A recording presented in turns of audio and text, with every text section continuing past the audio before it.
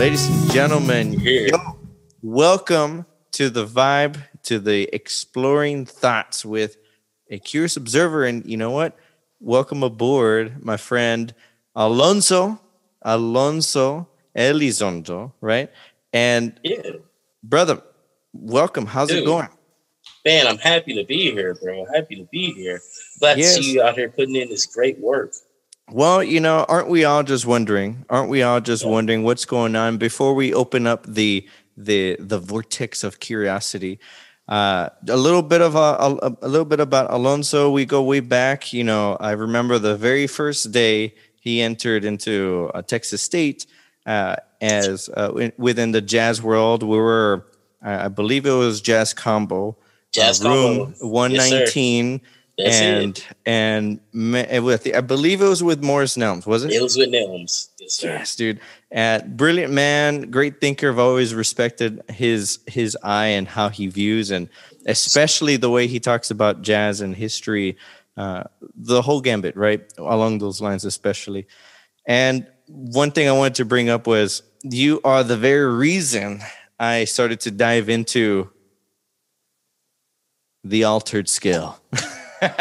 And for those who are non-musicians, you're wondering what the heck is that? Of course, I would describe it as like a code of playing through jazz, playing through within the context of like, all right, we're just gonna just play sounds through these metal things, and 1, 2, 1, 2, 3, and here we go.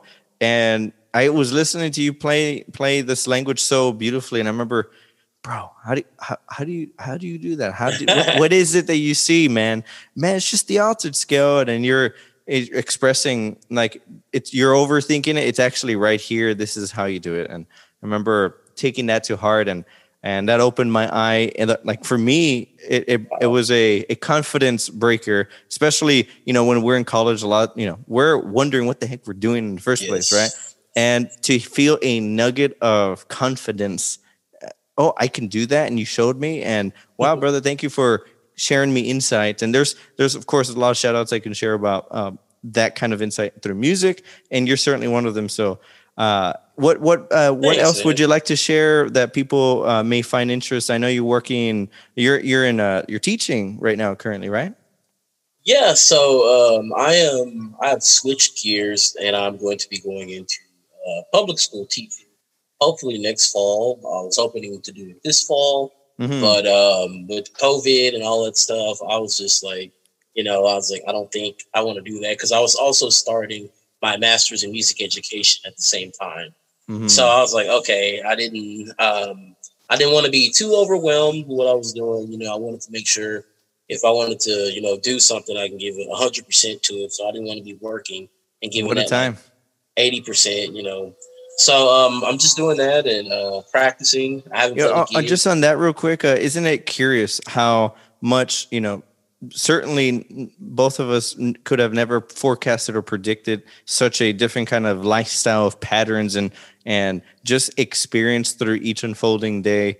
And yet we can still sow through it the kind of like the outcomes that you wish to pull out from study and investing time into having that turn into an experience that you could reap from in terms of education. And now all of a sudden it's like we fell into this virtual net.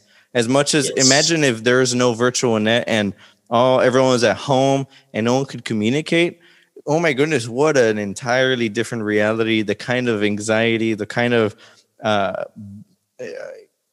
is it fair to say the natural blind that kind of fog would be, but the internet is like the thing that it's like another kind of vision. I don't want to say night vision, but like a kind of vision I could see through the fog.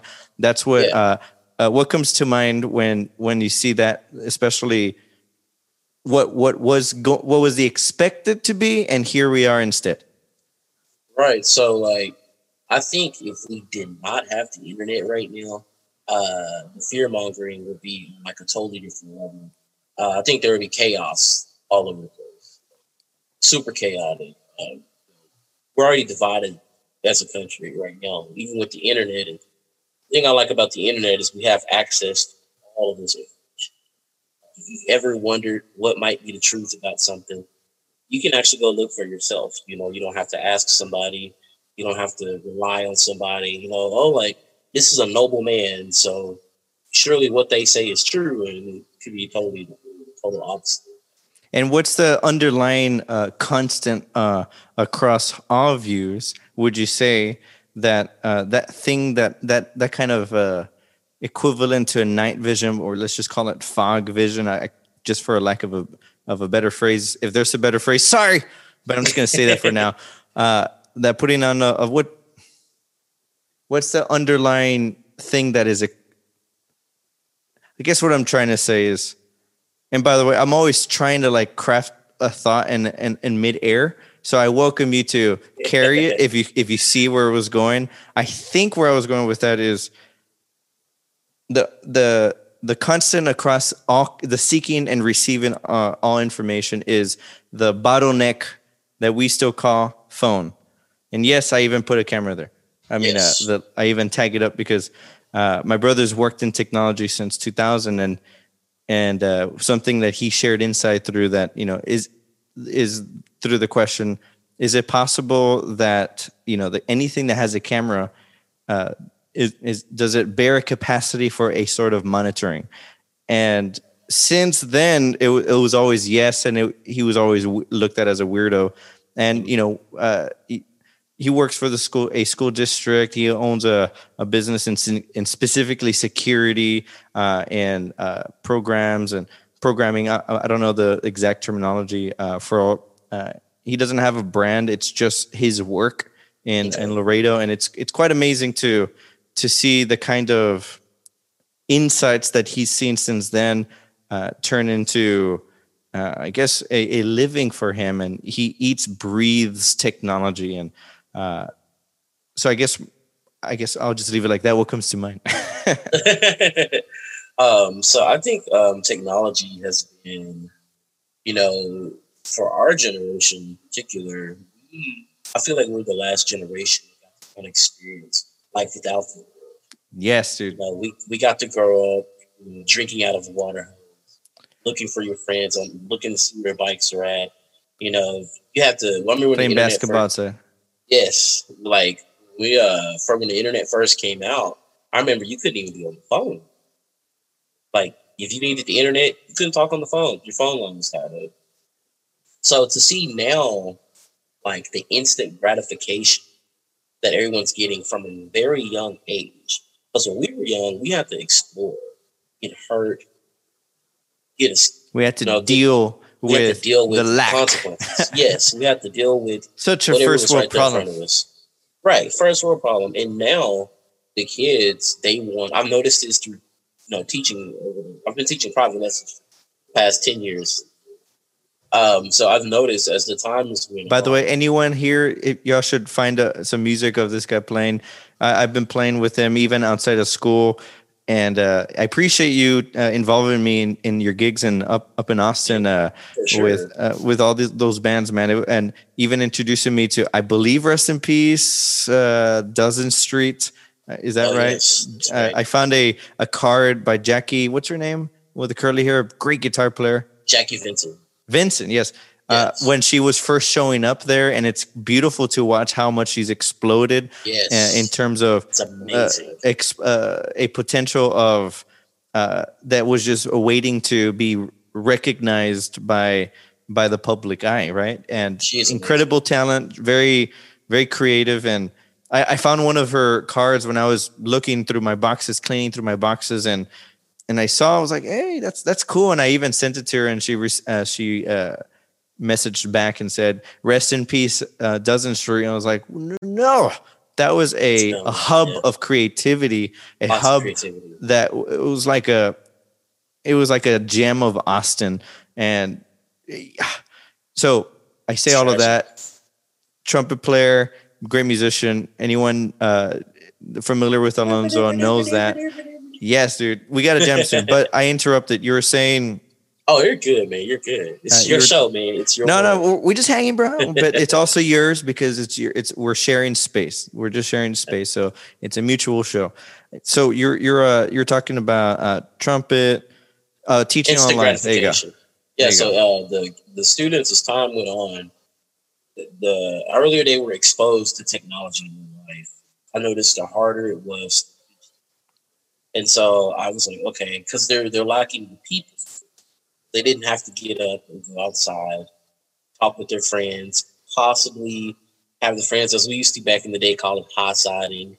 But now it would be called both high siding or, roasting somebody, making fun of someone, jokes. Okay, okay. That. So now it would be considered bullying. But back then, that was memeing. Right. So back then, you have on the wrong kind of shirt, people are going to go in on you when you show up. So you have to build this toughness up at a young age. And I wouldn't necessarily say toughness. I'll say more of just understanding. An understanding, more understanding of the reality of how people act. Because you had a wider variety of personalities. You had your bully, you had your quiet person, you had your smart person. You had a large variety, which nowadays everyone is just at home playing Xbox Live. We were young. We were middle school when Xbox Live first came out. I remember us having to play, go to your friend's house. Hey, you bring your controller, you bring your controller, we got our controllers. Versus now, you can play with everyone all over the world. So it's more than instant gratification, and you don't have to hang out. Hanging out these days means, oh, well, let's all get 8 of us to go on Xbox Live. This is what we're going to do all weekend. Versus hanging out in our days was hey, we finna go out here. We maybe go ride the bikes around the neighborhood. Let's go down here by this water. Let's throw some rocks, try to skip the rocks. And just with that, you might spend 30, 45 minutes just trying to skip some rocks. It might take you 10, 20 minutes to get down to where the water's at. So just right there. So led by curiosity versus led by stimulus along those lines. Right. But even though curiosity is a stimulus, so I don't know how to get more clear towards that direction. It's the instant gratification because it's processing feelings. We actually have to sit down and think about stuff. Now it's just instant. And pop culture is showing these people what to do. We didn't have pop culture stuff showing us what to do. We were pre-reality TV live. And now we're experiencing reality TV. Yes. And so, I tell people, in my opinion, I think that politicians, presidents and all that stuff, is a representation of the country at the time. So, yeah, this stuff in the White House seemed freaking TV show. It's because we're used to living in a reality TV show. Mm-hmm. Everything is crazy. The news people are crazy on CNN, Fox, is there revenue in that kind of thing? Exactly. There's revenue in the drama. That's how you keep people's attention. People aren't going to stop to think, oh, well, how can I create this business? No, they're oh, I need to watch Power. You see the finale of Power? Something like that. Would you say that's along the lines of the hilarious comedy movie with Will Ferrell? You know what I'm talking about? When they capture a transition in, well, I'll just say it, Anchorman. Anchorman, okay. What do you see through that, especially in the eyes of today? Through Anchorman? Yeah. Honestly, Ricky Ray, I haven't seen Anchorman in since it first came out. So I don't even remember what it's even about. So check this out. Let's dive in there. Let's dive in there. So I'm along the same lines as you in terms of it's such a vague distance, but it's still close enough to. There's that feeling when you play your instrument and sometimes the light bulb shakes at a particular note for some reason. Yes, it's the frequency. It equates it, so it I don't know what to call it, resonates with it. So I felt that same kind of parallel with watching today's reality TV and that movie. And I think what I see, and I'm curious if this resonates with you in terms of recall, is how much And anyone watching this right here, you're welcome to correct me if I'm totally off, or if I'm missing details, or anything that comes along the lines that perhaps that you see too. Write it down in the comments below. You are welcome. I want to read them, and I'd be happy to pull them up and just see what it is. What are other people thinking? What is it that other people are seeing? So along the lines of, journalism was this very noble, tell the truth no matter what, always being honest. And I'm being a little bit on the generalization side, just because I'm trying to my memory isn't serving me in terms of, perhaps I wasn't paying that much attention when I was younger watching that movie, but that's what I took from it. And that there is a transition of that things, that not telling the truth and telling lies, essentially. I'm being very black and white in terms of explanation, but the idea of it, that it was that there was a switch, and things got real crazy and hilarious, hence the ridiculousness of that movie. But capturing that there is a bit of a switch that occurred in terms of journalism. Does that ring a bell? Does that resonate? What comes to mind? Yeah, it seems like, people are more brainwashed by the media than like it was like back when we were coming up. Like, people really rely on the news, and the news is like, you can tell they're lying. You could be living something that they're talking about, and you're living like the total opposite. And you can still look at the news and they'll tell you, no, this is what's happening. And people, even though they're living a certain way, they're like, oh, that is what's happening. They're clearly not dealing with that. But when we were coming up, people had questions for news. It's like nowadays people don't ask questions no more. Like, oh, you're automatically expected to believe the show, believe the movie. It's like, oh, this movie, oh, this is reality now. And it's interesting. I'm being asked through the social media discourse. Man, isn't that great? Well, I'll just say that what comes to mind right now. I just want to hear it. Man, people be going in on you, man. I'm like, you guys need to just like read the information. If what gets me about people is they know you're intelligent. This goes for you. People just enjoy and know. If you know a person is a certain way, and now they start sharing this information, why on earth would you start being like, oh, like, what's wrong with you, man? You're really falling off the deep end. Like, I'm reading some of these people's comments. It takes everything inside of me to not just like go ham. I'm just like, dude, like, this is insane.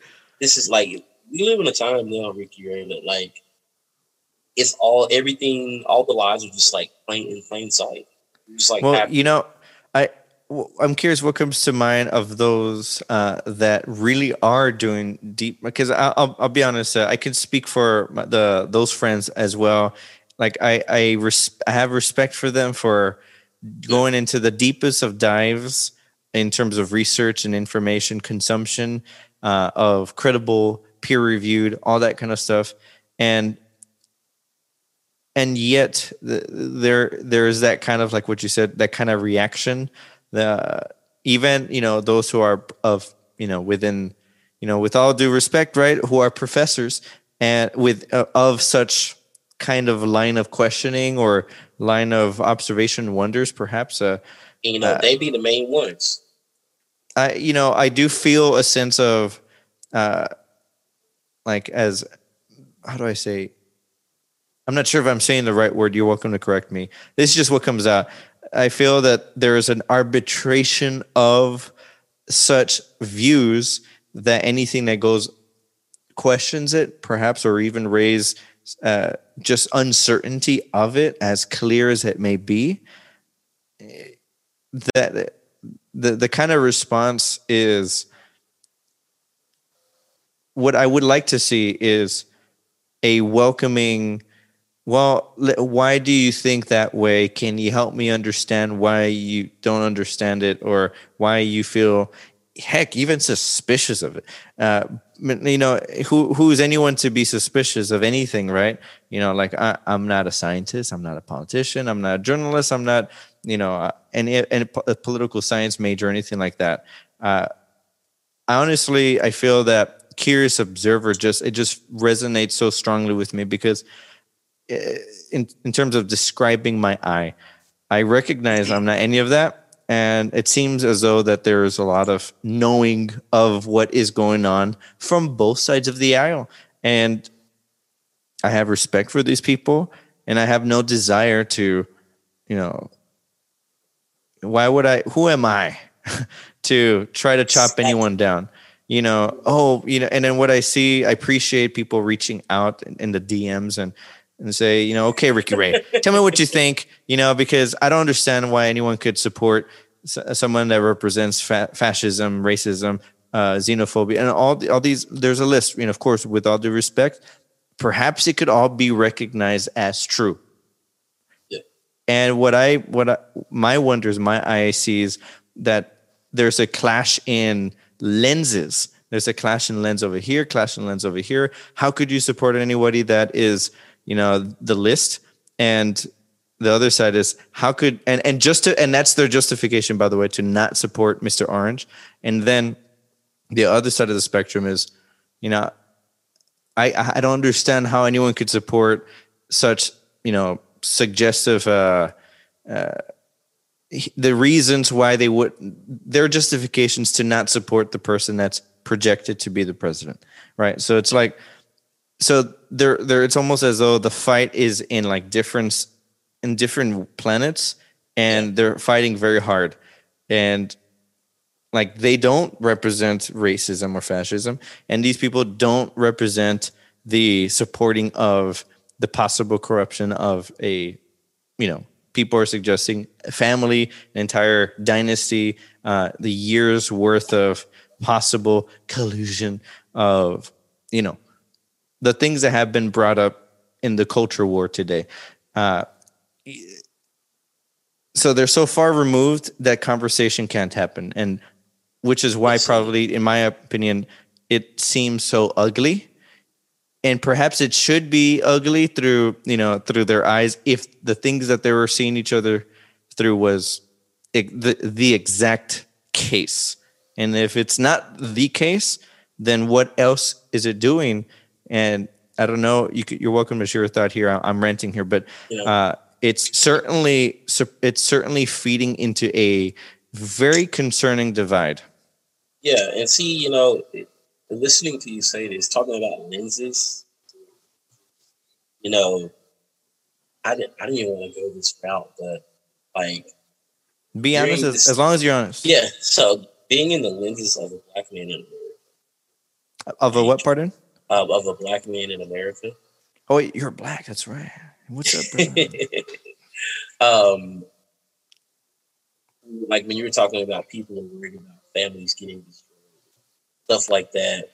And just because I feel good coming out of that. Can you get the microphone closer to you, just so I could? Yeah. It's my computer microphone.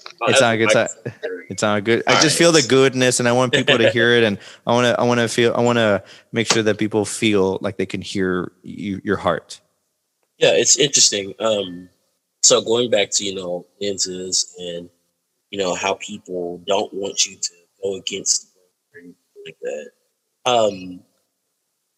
I feel like I've had awakening as a black man in America because growing up I was diehard Democrat, oh, these are the good people, this is great, following this, following that. But when Obama became president, it's I was disappointed because I thought it was going to be different than things in the past. Oh, it's someone that looks like me, and we've been fighting and struggling for all these equality and rights and all of this stuff, and finally we made it. And then I started before you go there, if I may, I feel juice there. What are your thoughts? And perhaps you could say it after this thought.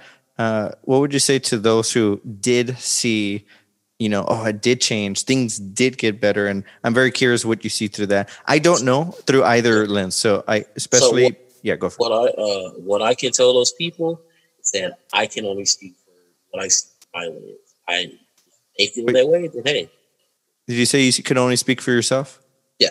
I can only speak for myself because I'm the only person that sees things. So I can't speak for them.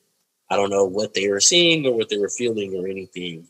But like I noticed that the last 4 years of his presidency, I was scared.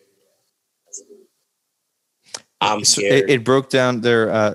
Did you say that you were scared? Scared. Okay. Yes. Yes, I was very scared because As a we black had man. been we had been pumped with right. So we had been pumped up with this narrative that like the police are out to kill us. White people hate us. We're like not accepted in society. Everything that we want to do is hard. But I'm like, as I'm navigating through my life, I'm like, and I'm observing other, black people around me. I'm like, this is not what's happening. I don't I don't see this. I have a question there. Yeah. I've had this exact conversation with an individual that, and I personally found it surprising. Once again, I can only speak for myself, and I've heard the lens through other lenses like yourself that say similar observations. And this good friend of mine suggested when he was watching, the unfolding of George Floyd protests and all that whole wave and all those videos that came up of other people, other truly. There's a great Instagram. I don't remember the name of it. Perhaps I'll place it somewhere here. It's essentially a collection of police brutality, and I think it's specifically to black people or just overall police brutality. And to me, I don't understand why people could feel so passionate of this claim, of this truth. And my friend was saying, to the point that he was actually feeling a willingness to to justify, there you go, to justify looting to be as a form of expression, even though it's the physical affliction that invites further damage, not just in the mind, but especially in the physical and even flesh. So that there has been such fears, there have been such experiences. There have telling me a personal anecdotes of being falsely accused, tackled, that kind of thing, and having this weird vibe in the car, after being pulled over, kind of thing. Mm-hmm. Now, I can't speak for him. I could only speak for the shared, what was shared about, the feeling of what you're saying, that, well, actually I have felt that. And perhaps it's the great selective, if I may introduce a thought, if media is playing selective magnifications of certain situations,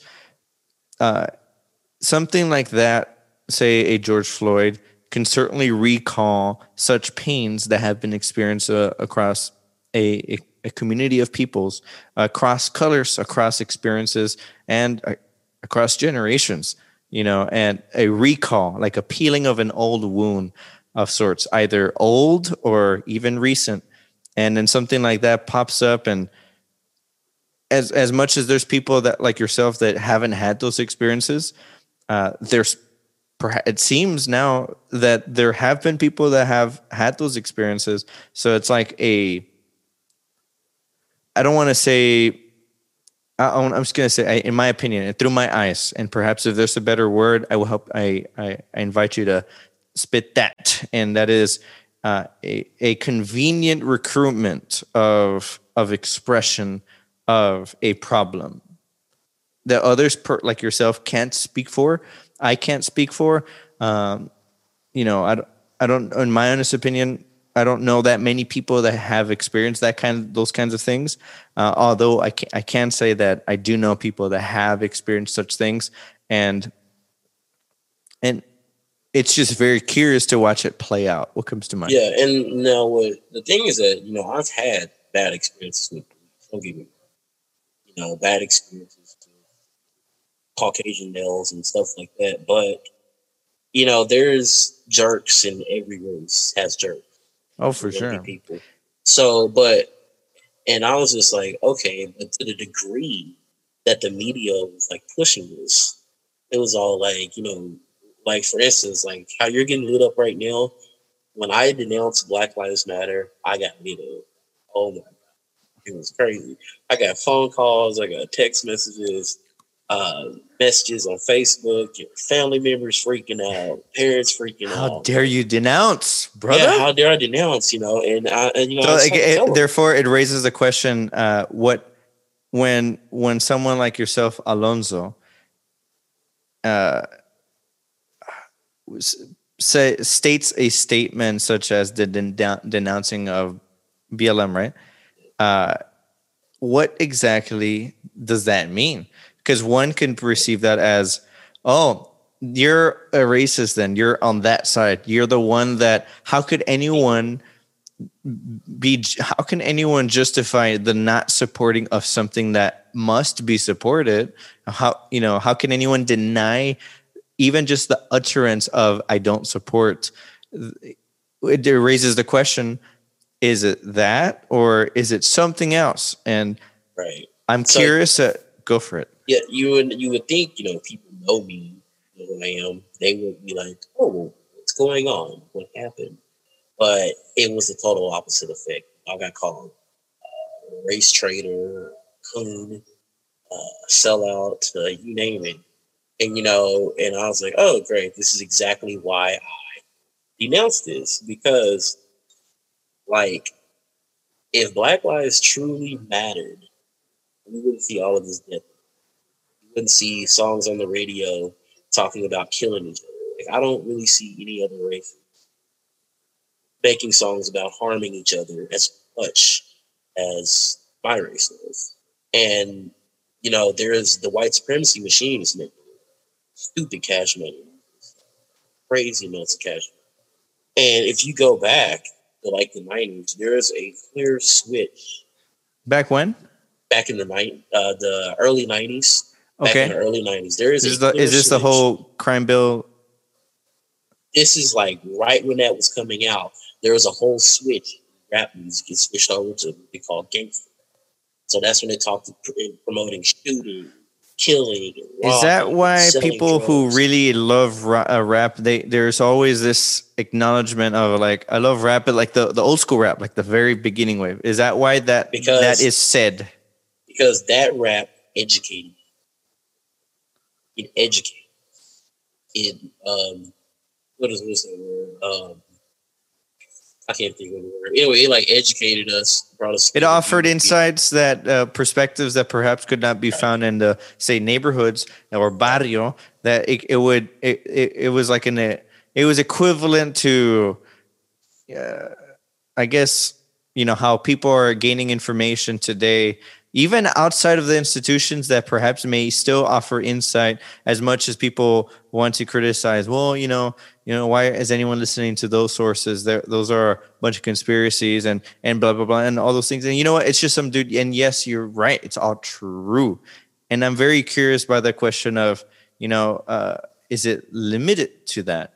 Is that kind of we shouldn't listen to that kind of thing, limited to, for example, the lens of YouTube or some dude? And like you were saying with the early rap, I'm not sure if I'm drawing a clear enough parallel.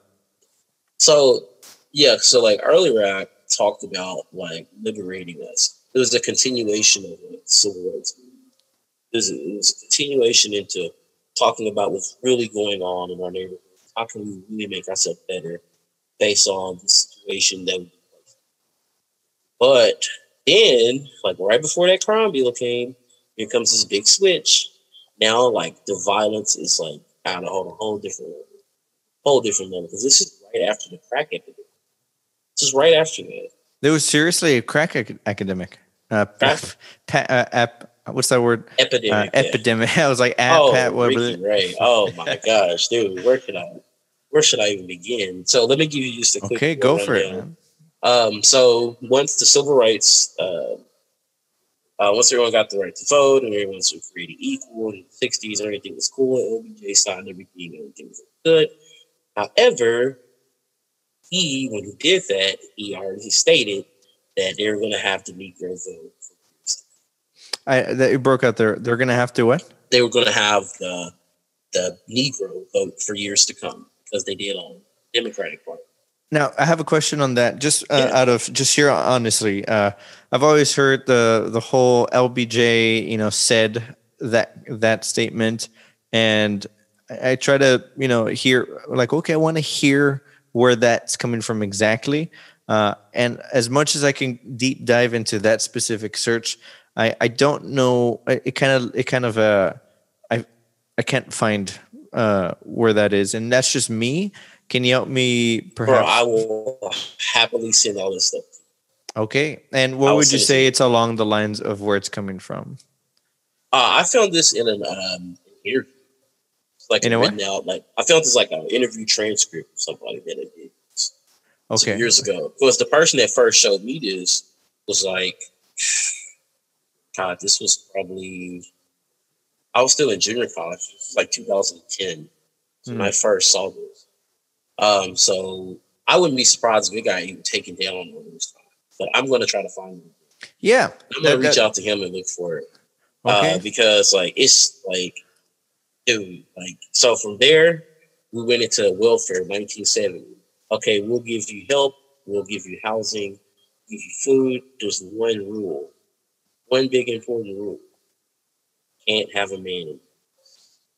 Would you say it was stated in that manner, or would you say that it was framed as a, should you be in an economic need, such as the absence of a father? Is that like along the lines of what you're talking about, that you would qualify for such benefits? I'm not sure. Yeah, let's say if you went to Vietnam, you come out of Vietnam, can't find a job, you're like, PTSD hasn't been diagnosed yet, you're going crazy. No one will hire you. You got kids to feed, you got mouths to be taken care of.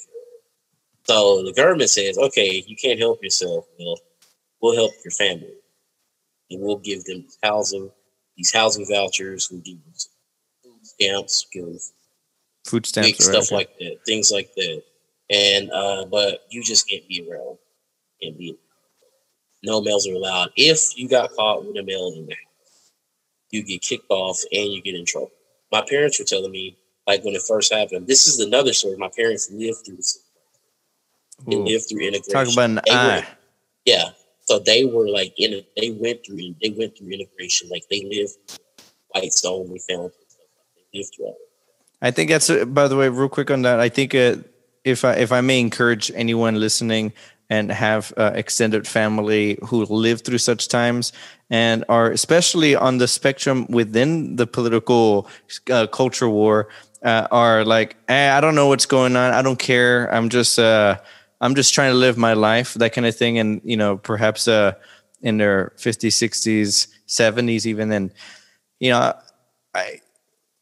I get curious to see if you can see what they saw through conversation with them. And it's very curious to see, to see how that affects our own eye and how it's described through their personal anecdote, of course. But in terms of as a sort of as a sort of lens, not as an absolute, of course, because that's now we have to go into the credibility, the sourcing, where's the data and all that kind of thing. But in terms of as a lens of perspective. So going back to your parents, you were saying. Yeah, so they lived through it. Saw the goods and the bads of it, and I've heard several. I have even friends around my parents' age. They all told me that life was a lot better pre-integration. I was like, what? Like, really? Like, I need to. This when I sat down, I was like, I need to listen. What's going on? And they were talking about, which is basically how I'm feeling today. You're feeling the way you're feeling, you're feeling like today. Okay. Yeah, they were already living like that. They were living with like black men who work in the neighborhood, factory in the neighborhood. You know, you could go work at the factory, retire, and have pension and all this stuff. Take care of your family. You got plenty of land. You got farm animals. Everything's good, right? So then integration comes in. A lot of the small towns are like that. Yeah. So I grew up in a small town, and 5,000 people. And so once the integration happened, like those kind of jobs just kind of just slowly trickled away, vanished. For instance, look at Detroit.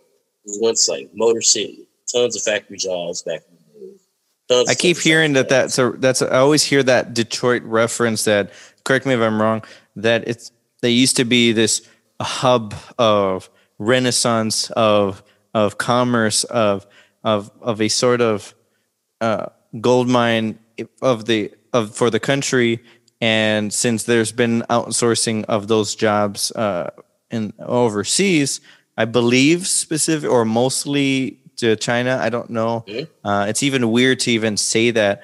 And shall we recall this very moment how much in our youth into today, you know, always wondering why is everything made out in China? Oh, it's just something you say. That's just something you say. There's nothing to there's really no understanding, and there's almost a sort of like brand, like, oh, if it's made in China, that's cool. Like everything, I'm familiar with that. That's my cereal that I eat. I don't know, that kind of feeling, or that's the kind of music I listen to. And it's, you know, interesting to hear stories like the Detroit, that the effect that it's had in, I could only imagine in the whole country, but clearly in the city. Is that along the lines? Yeah, and you know, the economic impact it's had on primarily black people and white people, and primarily those two groups are affected a lot because they were more of the laborers, factories, you know, building things. You know, everyone else gets sent to college. You know, college was such, just like it was when we were in school. Oh, go to college, everything's great. But yeah, so they went through all of that, and they said everything was just completely different. It felt safer. It was more family oriented things. Everybody was closer. You know, you had your matriarchs in the family. You know, the big gatherings, the holidays were huge.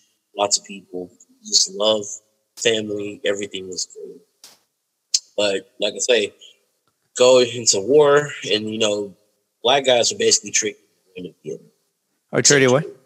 I say a lot of people of color were essentially tricked into going to Vietnam. Like, how are you going to fight for a country that hasn't even, you know, given you the right? So it's like, so they go there, they get PTSD, or shell shock, as they call it back then. Can't get a job, can't work anywhere. We've integrated, your jobs are now gone. So we, like I say, we help your family in 1970 warfare. And then keep on going. Here comes the crack epidemic in the 80s. So all of these unemployed men are now either going to do two things. They're either going to become users or they're going to become sellers. Users or what? Or sellers. Suppliers. Okay. Sellers. Supply, yeah. One of the two, because they're either going to try to get the money as best as they can, or they're just going to be done with life and they like can't take more of the situation. Let's just do the cracking. It's a wrap. Easy so money, you go from that, easy money, right? So if you listen to like rap like Funkmaster Flex or even like Big Daddy Kane, people like that, they're talking about what's going on with this crack. Like they're talking about it in their music. And so you could take that, so all these people on crack, and now all of a sudden, this substance, which is, they're not that much different from cocaine, which it's basically made as a base of cocaine. Now, all of a sudden, that is like, you get 40 years of selling crack. How in the world can you get 40 years? I have relatives that have gotten 40 years for selling crack. 40 years. 40 years for selling crack. That's thanks to the 1994 crime bill. What also happens around that time, got all the crap going. Now the rap music turns into selling dope, shooting people, robbing people, disrespecting women. You see, so people aren't stopping and going back to look at, oh, well, how is this connected to this? You know, how are we doing this? How is this working? Oh, well, yeah. So I see that there's there's a drug problem. Why? Where is this coming from? So essentially, that's where your ghettos were created. You know, like shows like The Wire.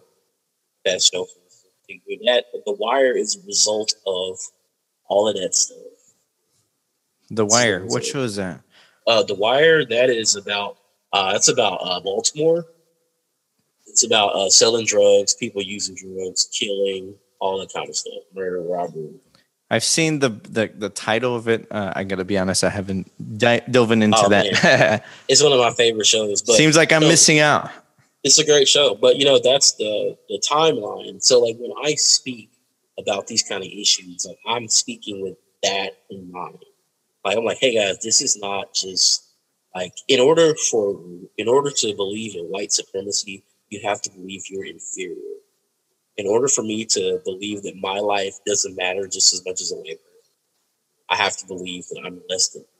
So that's why I disassociated with Black Lives Matter, because that's messing up the psyche of Black people and women and kids. You're training these kids to be scared to death of the police. So in turn, that kid or person, anybody, is because everybody's scared. Take race out. It's black, white, brown, whatever. You want to go home. So if someone pulls me over and I'm scared of the police, and I start making sudden movements, the police is scared because they're trying to get home. Then what's going to happen? And you know what? Perhaps even I don't know if this is a stretch. You're welcome to check me on this. Like I feel more comfortable just on I'll say it like this. I'm from Laredo, and the population of Laredo is, I think it fluctuates between 80 to 90% of Mexican descent, of Latino descent, of Tejano, Hispanic, whatever you want to call it. And for me, I remember the first time I would go to San Antonio. I don't know, say we're in the mall, and there happened to be people who were very light of color and all kinds of shades of color. And I remember specifically with white people, the people that people call white people. And I recognize those are those people, right? I remember feeling this huge sense of intimidation, a huge sense of yes. Where am I? I was just a kid, right? I was maybe 8 years old, perhaps, maybe younger. I just remember walking through and feeling, where am I? I got this paranoia because from Laredo, growing up there, it's everywhere you go, any direction you see, it's Latino, Hispanic, Tejano, Chicano, and I recognize that when I left Laredo, it was all in my head. That feeling was, everyone is an individual trying to figure things out. No matter the generation, no matter the age, no matter the perceived color that is clearly visible, everyone is an individual trying to figure things out. At the root of experience, right? And of course, I'll raise this question to your mind, and I'm curious what comes to mind. What do you say to those who feel perhaps? Well, there has been a large momentum of those who happen to be in the lighter side of the spectrum with intergenerational, I call it momentum of wealth, that perhaps have been handed through, and those who never experienced life as a family across generation without that kind of wealth.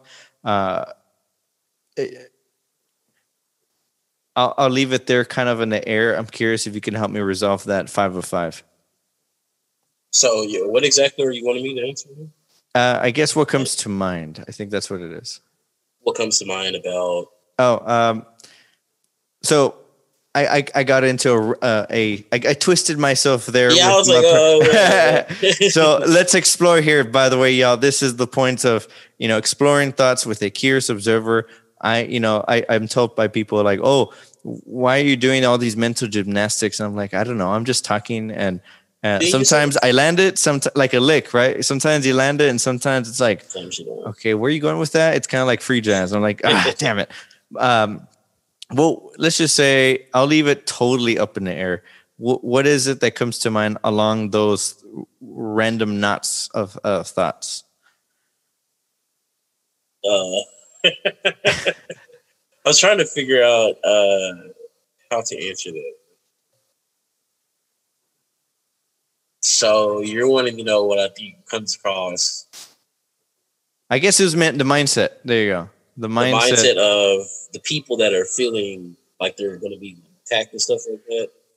Yeah, I guess. Okay. Let's try that. All right. So, like I say, once again, let's go back. It's the programming. And to really go even further than all of this stuff is I think that race is used as a smoke screen.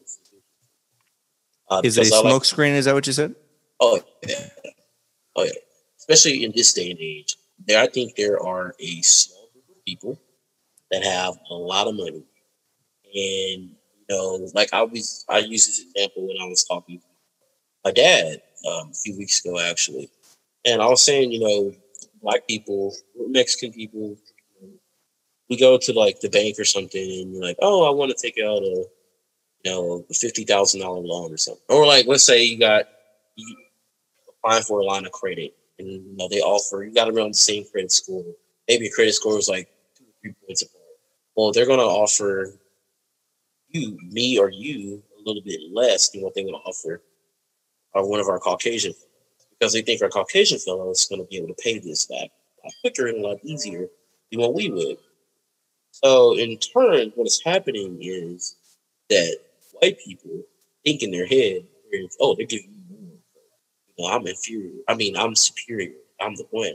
But in actuality, at the end of the day, yes, you get more, but you have to pay that back. So you have to pay more back than what I would have had to pay back. So that's why I say the only thing that separates us is tax brackets. Is what? Tax brackets. Income tax brackets. No matter what color you are, at the end of the day, you got to pay those taxes. That's the only race is green. That money. That's it. But in order to get that green flowing, you got to have some people believe they're superior, and some people believe they're inferior. Superior people, their belief, I got money. I may not spend as frequently. When I spend, it's going to be big.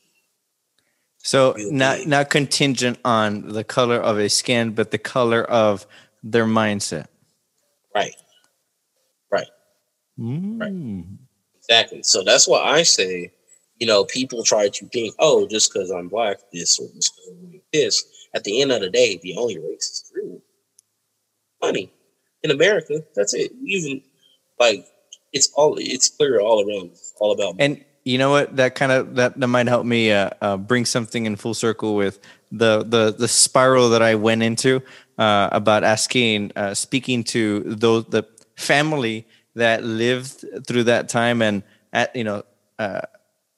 was asking my tío, my uncle, questions along those lines, and he would mention. I asked him I think I asked him plainly, Tío, did you ever experience racism? And he's like, oh yeah, but we'll throw shit back at them, and then they would feel like, oh, okay, this guy can hang per se. And there was going to be another thing I was going to say with the BLM going on is rendering Black people helpless. Sorry, say it again. I say it's rendered with the BLM, Black Lives Matter thing. It's rendering Black people helpless. If there was a legit race war to break out, we are screwed. Because when I went to Academy to purchase a firearm, dude, that was a big awakening for me. The amount of Caucasian males in there I was just like, holy, I don't know if you can cuss on here, so I'm going to say holy crap. So I just couldn't believe what I was seeing. And the way that they were looking at me when I was buying it, when I was there to purchase the firearm, let me know that they're thinking we're supposed to be out there protesting, marching, and wanting to be equal. And they just in here getting ready, getting prepared. I'm like, holy moly, they're like, we're showing up to a gunfight with a cell phone. Woo. You know, they're Well, training us to show up to a gunfight with a cell phone. oh, Like you're saying, if they want to be able to put this on us, we need to be able to throw it back. Well, as time has gone on, you don't really see that happening too much. You don't really see people, as far as black people in particular, really standing up for themselves and saying, man, F this. I wish racists would pull up on me if you want to. You don't really see that. And then it's like, oh, my life matters. Say their names. Please stop killing. And no. That's not going to work. It's not going to work. And so, like, it's only going to work through political change policies. That's it. That's literally only change is going to happen is through policy. I'm curious what comes to mind there in terms of policy. What would you say the spectrum or percentage? How would you, in just your estimation, through just shooting from the hip, perhaps, or if they're sourcing that you like that you want to feel like actually I can pull from here. I'll just ask the question: where would you say the balance of the conversation that is playing a factor in, okay, who's going to represent us locally, who's going to represent us within the state, who's going to represent us as for example, as a president in the White House. What comes to mind for you? And that's the balance is it on the policy talk or is it on the political talk? I don't know if I'm saying it right, but here's the deal, man. When I realized that our politics are not going to change anytime soon, because this system they're really smart about it, crafty about it, making smooth moves over the years. Because if our stuff if our voice mattered when it comes to the actual country, we wouldn't have an electoral college. When I found out there was a popular vote in an electoral college, I was like, time out. You mean to tell me people are out here like literally fighting, cussing each other out, ending friendships over these presidential candidates, and our vote does not matter? That's like we've taught kids. It's like a suggestion. It's a suggestion. I might hey students, I think you should really probably work on that C concert B flat scale. And then I'm gonna come to class and be like, okay, we're gonna play F scale anyways. It's the same thing. Like I already knew, even though I hadn't worked on a B flat, I already knew in my head I was gonna come to class and work on an F scale. I already knew it, even when I gave him the choice, say, oh, we're gonna do B flat. Oh yeah, we're gonna do F anyways. So that's how I look at the government. It's like a parent, like it's Friday night, you're like, hey kids, what do you want to eat? Oh, 3 votes for pizza? Okay, pizza. Okay, cool. Yeah, we're gonna have hamburgers instead. I don't feel like eating. That's how our government does this. Let me. I'm very curious. This is the current state of civil discourse, right? Mm-hmm. What I'm going to ask you this question: how did your information following journey begin? At home, in school, because of friends, family? My information journey began because things and what I was being told and what I was seeing were not lining up. And it started with church.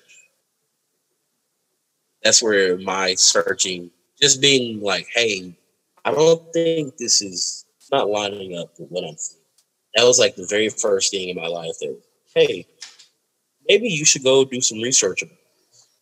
Then I was like, oh, I came to my conclusion about that. Then, I'm like, oh, next thing I know, like, for instance, when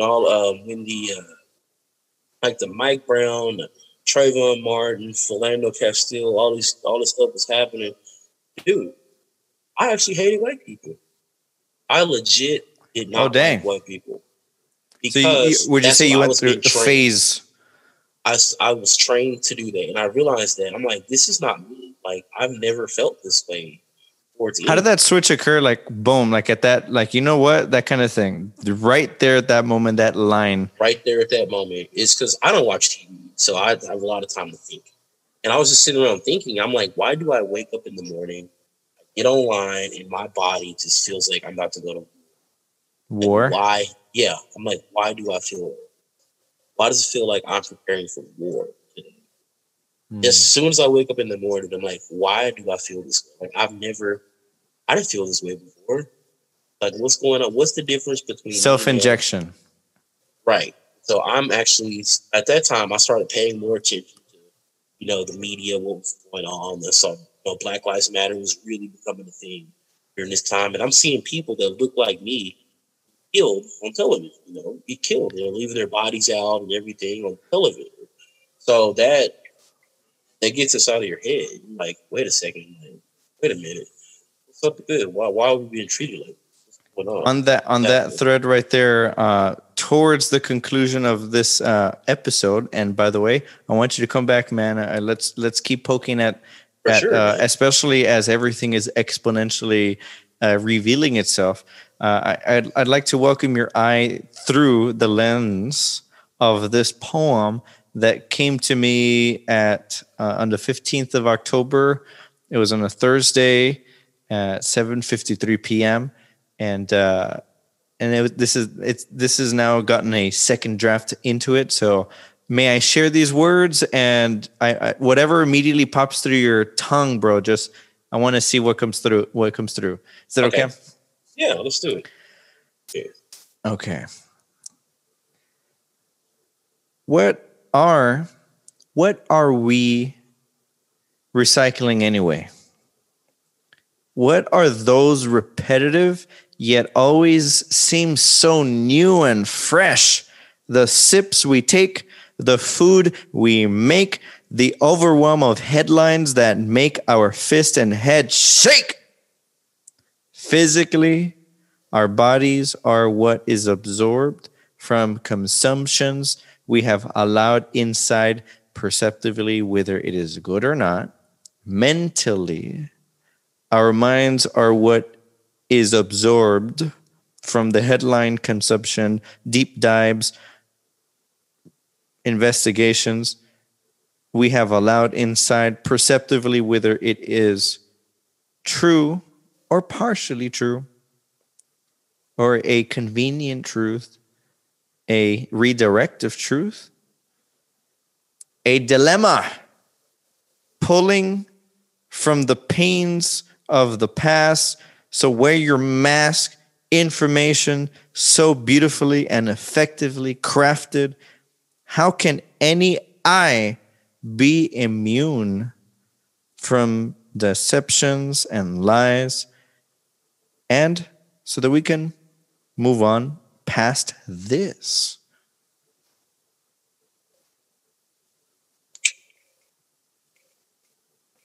What comes to mind, brother? Man. First thing that comes to mind, turn the TV off, turn the cell phone off, go out, get in the sun, clear your mind, see what the universe has to do. See what the universe has to say to you that day. Clear your mind, breathe, enjoy the fresh air, look at the trees, live. All of the stuff we're doing now, these things right here, this ain't living. This is not living. Everything there. But just stop. It's so real, bro. Stop. We just stop. Just do it once a month. If we take once a month and just purely just fast from it. Fast from the portal. Fast from the portal. Let's call it that. Fast if from your the portal. family, of course, Oh, I think you broke out a little. Emergency if something goes on. Okay, gotcha. Other than that, but other than that though, just fast from this fake world. It's like perhaps we can even formulate it so that we turn off all the push notifications. Which, by the way, immediately I recognize that when as phones started to get progressively more advanced, and by the way, does your phone vibrate when you grab it? Like, does it just vibrate? Like as soon as you grab it? Sometimes, yeah. Yes. And I think it's beautiful because there's like, oh, someone's reaching out. Whoa, hey, what? It's And scary, man. I even get a little crazy. I'm like, I pick up my phone and I feel the vibration. I throw it back and I'm like, no, I'm picking it up because I want to, not because you're nudging me to want to. No, And I want to look for it. It's funny enough. I used to spend like 14 hours a day on my cell phone. And since COVID hit, I'm staying with my parents right now, back in my hometown. So since COVID hit, I'm in Reconnection, man. Reconnection. So now I don't even pick my cell phone up every day until around 1 p.m. I don't touch no technology for 1 p.m. I don't do it. So in my lesson studio, my student parents, they know it. Everybody knows for 1 p.m. I don't want to start my day off looking at my cell phone. I've gotten to the point when I set an alarm, I use an alarm clock. I don't use it. Alarm clock. Yes, sir. Yes, sir. Yeah. Yes, sir. I have to have an alarm clock set. I have it set to the local news station in town.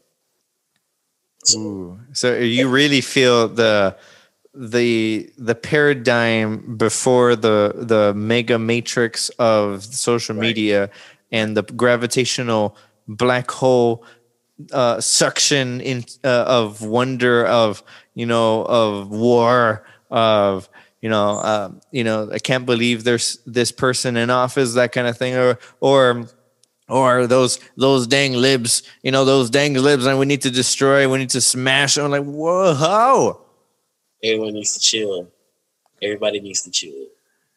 I think this is the greatest of opportunities to wake from our patterns that are self-fulfilling, self-generating, self-curating.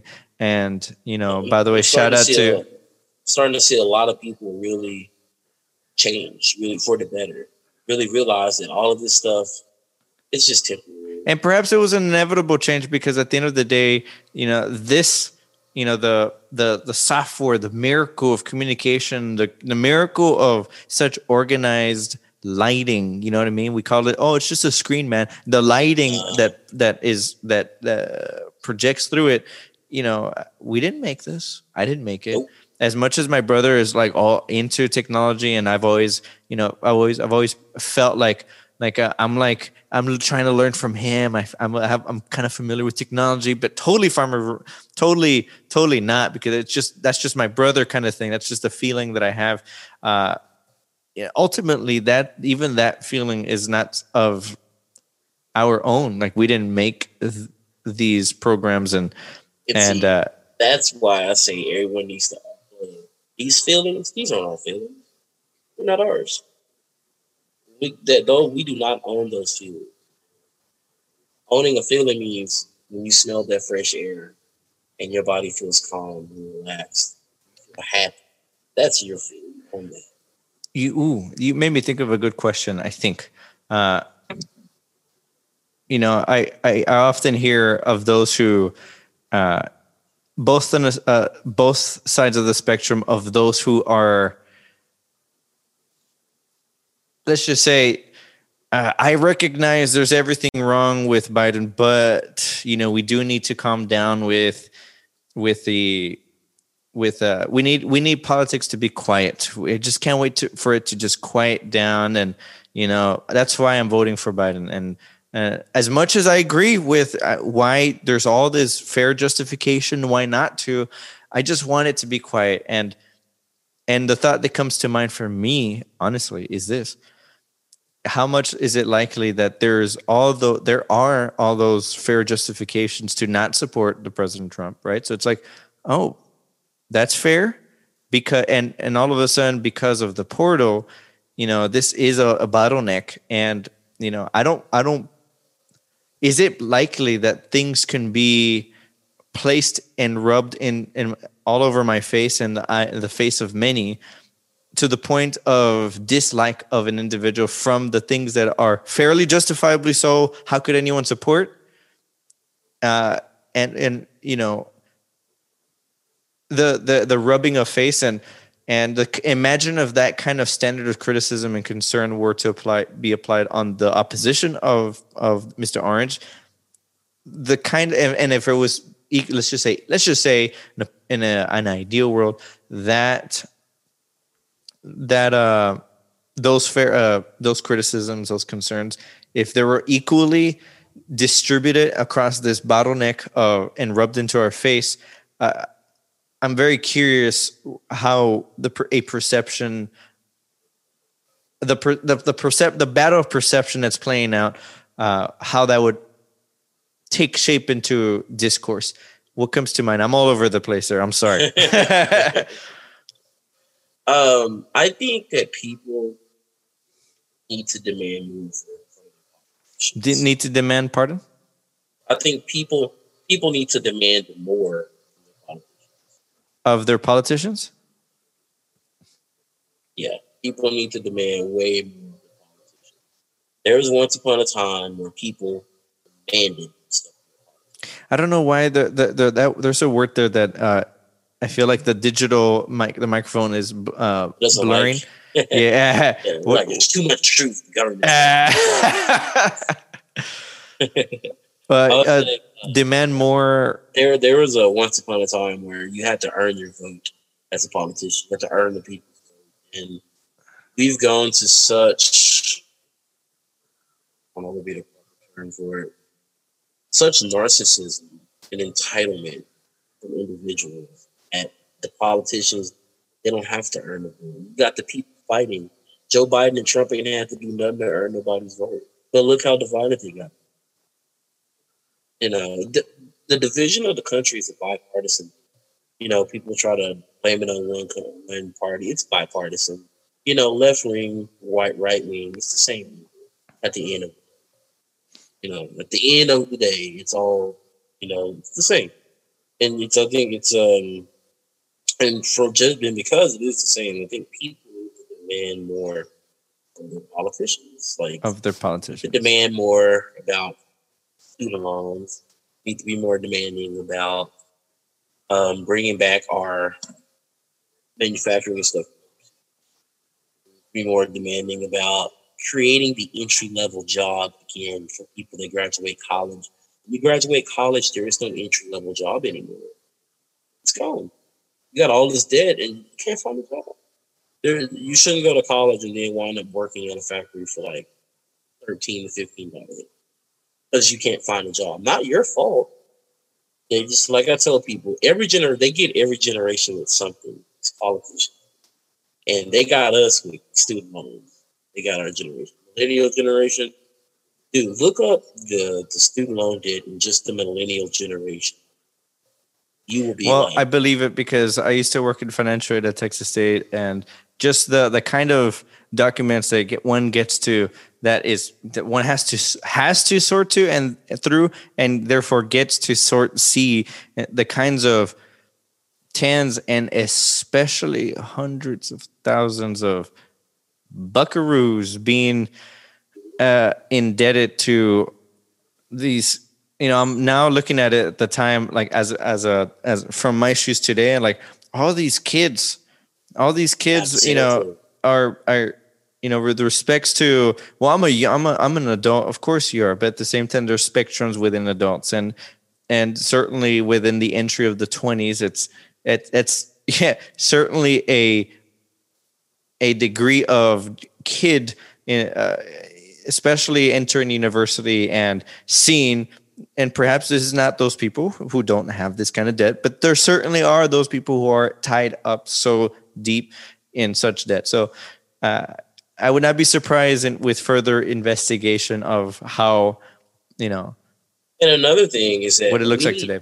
We don't have representation in politics. There needs to be term limits on this stuff.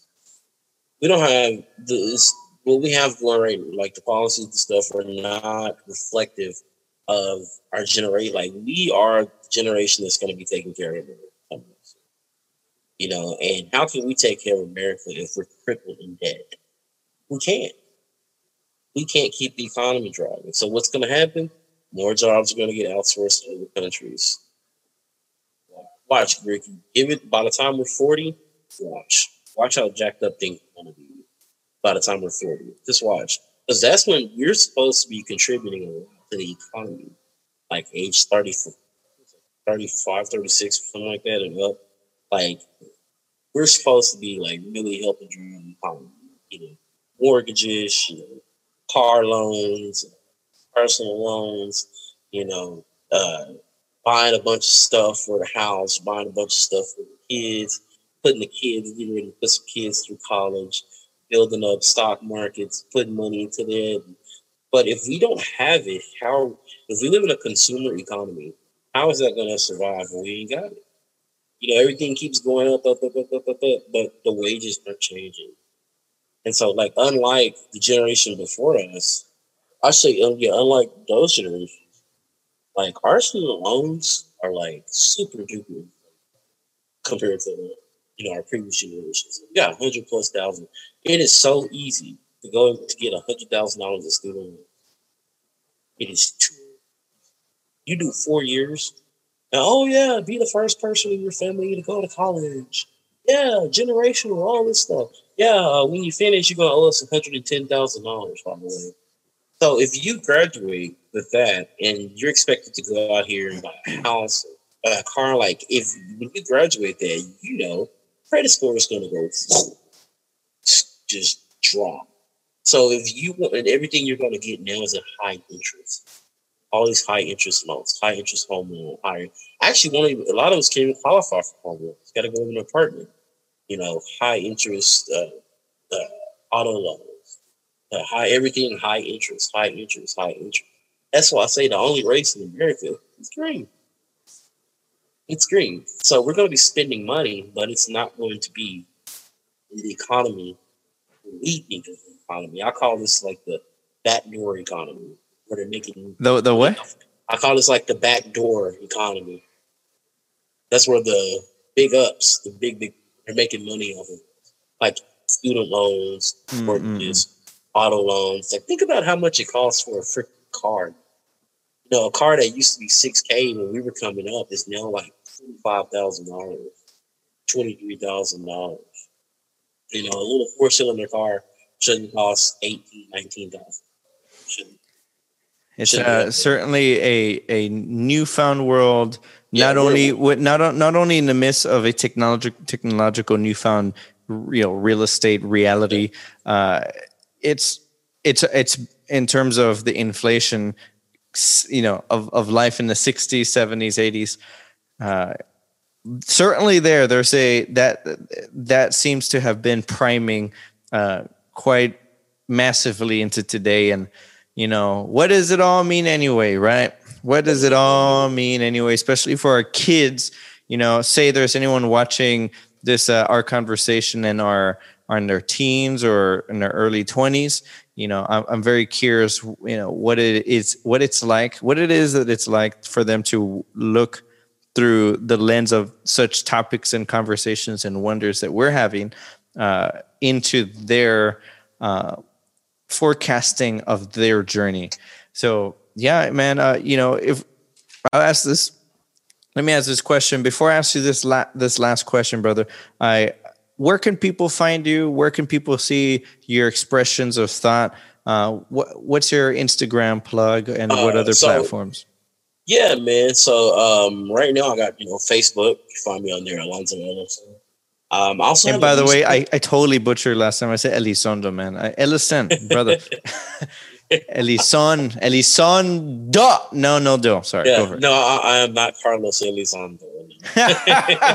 That's not me. Great player, by the way. But yes, so on Facebook, I have a Facebook music page. Also, just my name plus music. Don't really have too much on it, but probably around January, that page is really going to start popping. But there, I also have a trumpet page because Trumpet Player HQ. That's also going to start popping probably around December. Get a lot of educational things lined up for that page. Beautiful. And then have a SoundCloud page as well. Great. Listen on SoundCloud. I'm waiting on a new microphone. I do have a microphone that I would have used. Hey. Well, but, I guess we need round 2. Yeah, it's not working very well, so I got to order a new microphone. And so as soon as I get that, I will be making music and posting it there. And yeah, that's pretty much all we can find. Oh, Instagram. Instagram, Yeah, Black American Trumpeter. there it is. So that's me on Instagram as well. Beautiful. So, yeah, Well, man. so the question that I want to ask is, through your eyes, what would you offer helps you remain? And I know you covered a lot of this. You're welcome to reframe it another way or share an additional bit of information. What helps you remain a sort of center, and even what allows you to capture or recognize within yourself, you know what, I'm being a little bit on the overly biased side of things, on like, why am I supporting this guy so much, or why am I so against this idea? What, first off, and how do you pull back from that? How, or perhaps what? How do you how do you turn that into? Well, I don't want to just live in the bias side. I'd rather reinforce it with, you know, deep justifications. Here's my data. Here's my primary source. Here's my all the extent of beef. You know, what comes to mind? I mean, I would have to say, you have to just be open to information. You have to look at information unbiased. You have to look at information. Like I tell people, I take life in general. We have the same. We all got the same. Life in general is, sorry, breaking up. Yeah, I take life in general with a grain of salt. With a grain of salt. Mm-hmm. Yeah. So I realized at the end of the day, you know, it's not like politicians and all that kind of stuff. Really, it's going to be what it is. You know, like I say, if we had a voice, like we wouldn't have the electoral college. So it's a matter of like stopping, turning the TV off, and just looking at reality. Reality is not what's on television; it's what you see day to day, the life you're living every day. And if people would just realize and remember how to live, that I don't think we'll be. If people just start living, they'd actually see that we're actually pretty freaking harmonious here in the United States. Right? We're pretty what? We're pretty harmonious as a people here in the United States. You know, I mean, if it were so, then all these interracial relationships would happen. Well, one thing's for sure, you know, it's just south of our border. There's certainly a lot more activities, the likes of which, if it did occur in this country, just another side of a river, certainly not dictated by the river, but the kind of abstract boundaries, the abstract order that is very clear within peoples. It's I could only imagine how much of what kind of world that would be like if the likes of what is happening there was happening here. You know, I just think, are you talking about like down south of the border rivers? Yeah, like for example, with respects to our neighbors, our Mexico. I love Mexico. I've been there. I've loved the playing music there. Shout out to Monterrey. And it's I remember crossing the border as with my bare feet, as a child, and into my teens, even getting my braces done there as a kid, because it was just, not only was it incredibly, the pricing was so much less than the United States, but just walking around getting lost, and it's just so mysterious how much of a distant blur that has become culturally. Yeah, it really is. And it goes back to that instant gratification from an early age. You see these kids getting iPads, they're like 2 years old and have an iPad. Like, how are they going to learn how to tear a toy apart and try to put it back together, or learn that the stove is hot, if you touch this fire it's going to burn you? There's no chance for them to learn. So even socially. Right. So all of their learning, all of it is predetermined, and it's guided. It's predetermined with. like how they give us with standardized testing, like when we had like TOS and tax and stuff come in the picture. I feel like they have that as kids. Well, if I may be a little playful here, what's different between that and the guidance of the word? The guidance. So I mean, like for instance, like this political stuff. Perhaps the difference between process, like the way there's processed meat, there's different dimensions of good quality processed meat and not so healthy. You got like little kids learning how to be hateful from the internet, not from their family. Ooh, I want to hear that. It blurred off a little bit. Yeah. Oh, I was saying, for instance, you have little kids now, all colors, learning how to be hateful from this being in front of them versus their like physical people around them. So their this level is like more, I'd say it's more dangerous because it's more carefree because they don't have the reality of like, oh, well, if I punch this person, hit them really hard, like they might cry. Like they don't have that reality. It's full-fledged. Boom. Right. Exactly. So I think. Are you saying we should all take a jiu-jitsu class as kids? There should be a jiu-jitsu class. No, I'm saying I think there should be. Kids should not be in possession of technology until the age, like outside of school, like to be able to physically have, an iPad. For instance, kids, they go to school on a computer now. 21, bro. It's like if you can't drink, then you can't use your phone. Oh, and I think that like I say, a lot of it just has to do with simply not having to interact with humans, like not having to find the pile of bikes you're at, not having to be at home before the lights turn on. It's just there's no order. There's no like order. It's a blur of time. It's a blur of time. It's a blur of behavior. I feel like there is no social reaction, social interaction. Really, it's all in this virtual world. I'm going to call this episode A Blur of Time. A blur of time, man. It's all a blur. And, and the game is how can we sharpen the always inevitable blur? Ladies and gentlemen, once again, this is Alonzo Ellison, not Doe. Be sure to follow his thoughts. And once again, for my good friend, shall all good continue to flow. Likewise, man.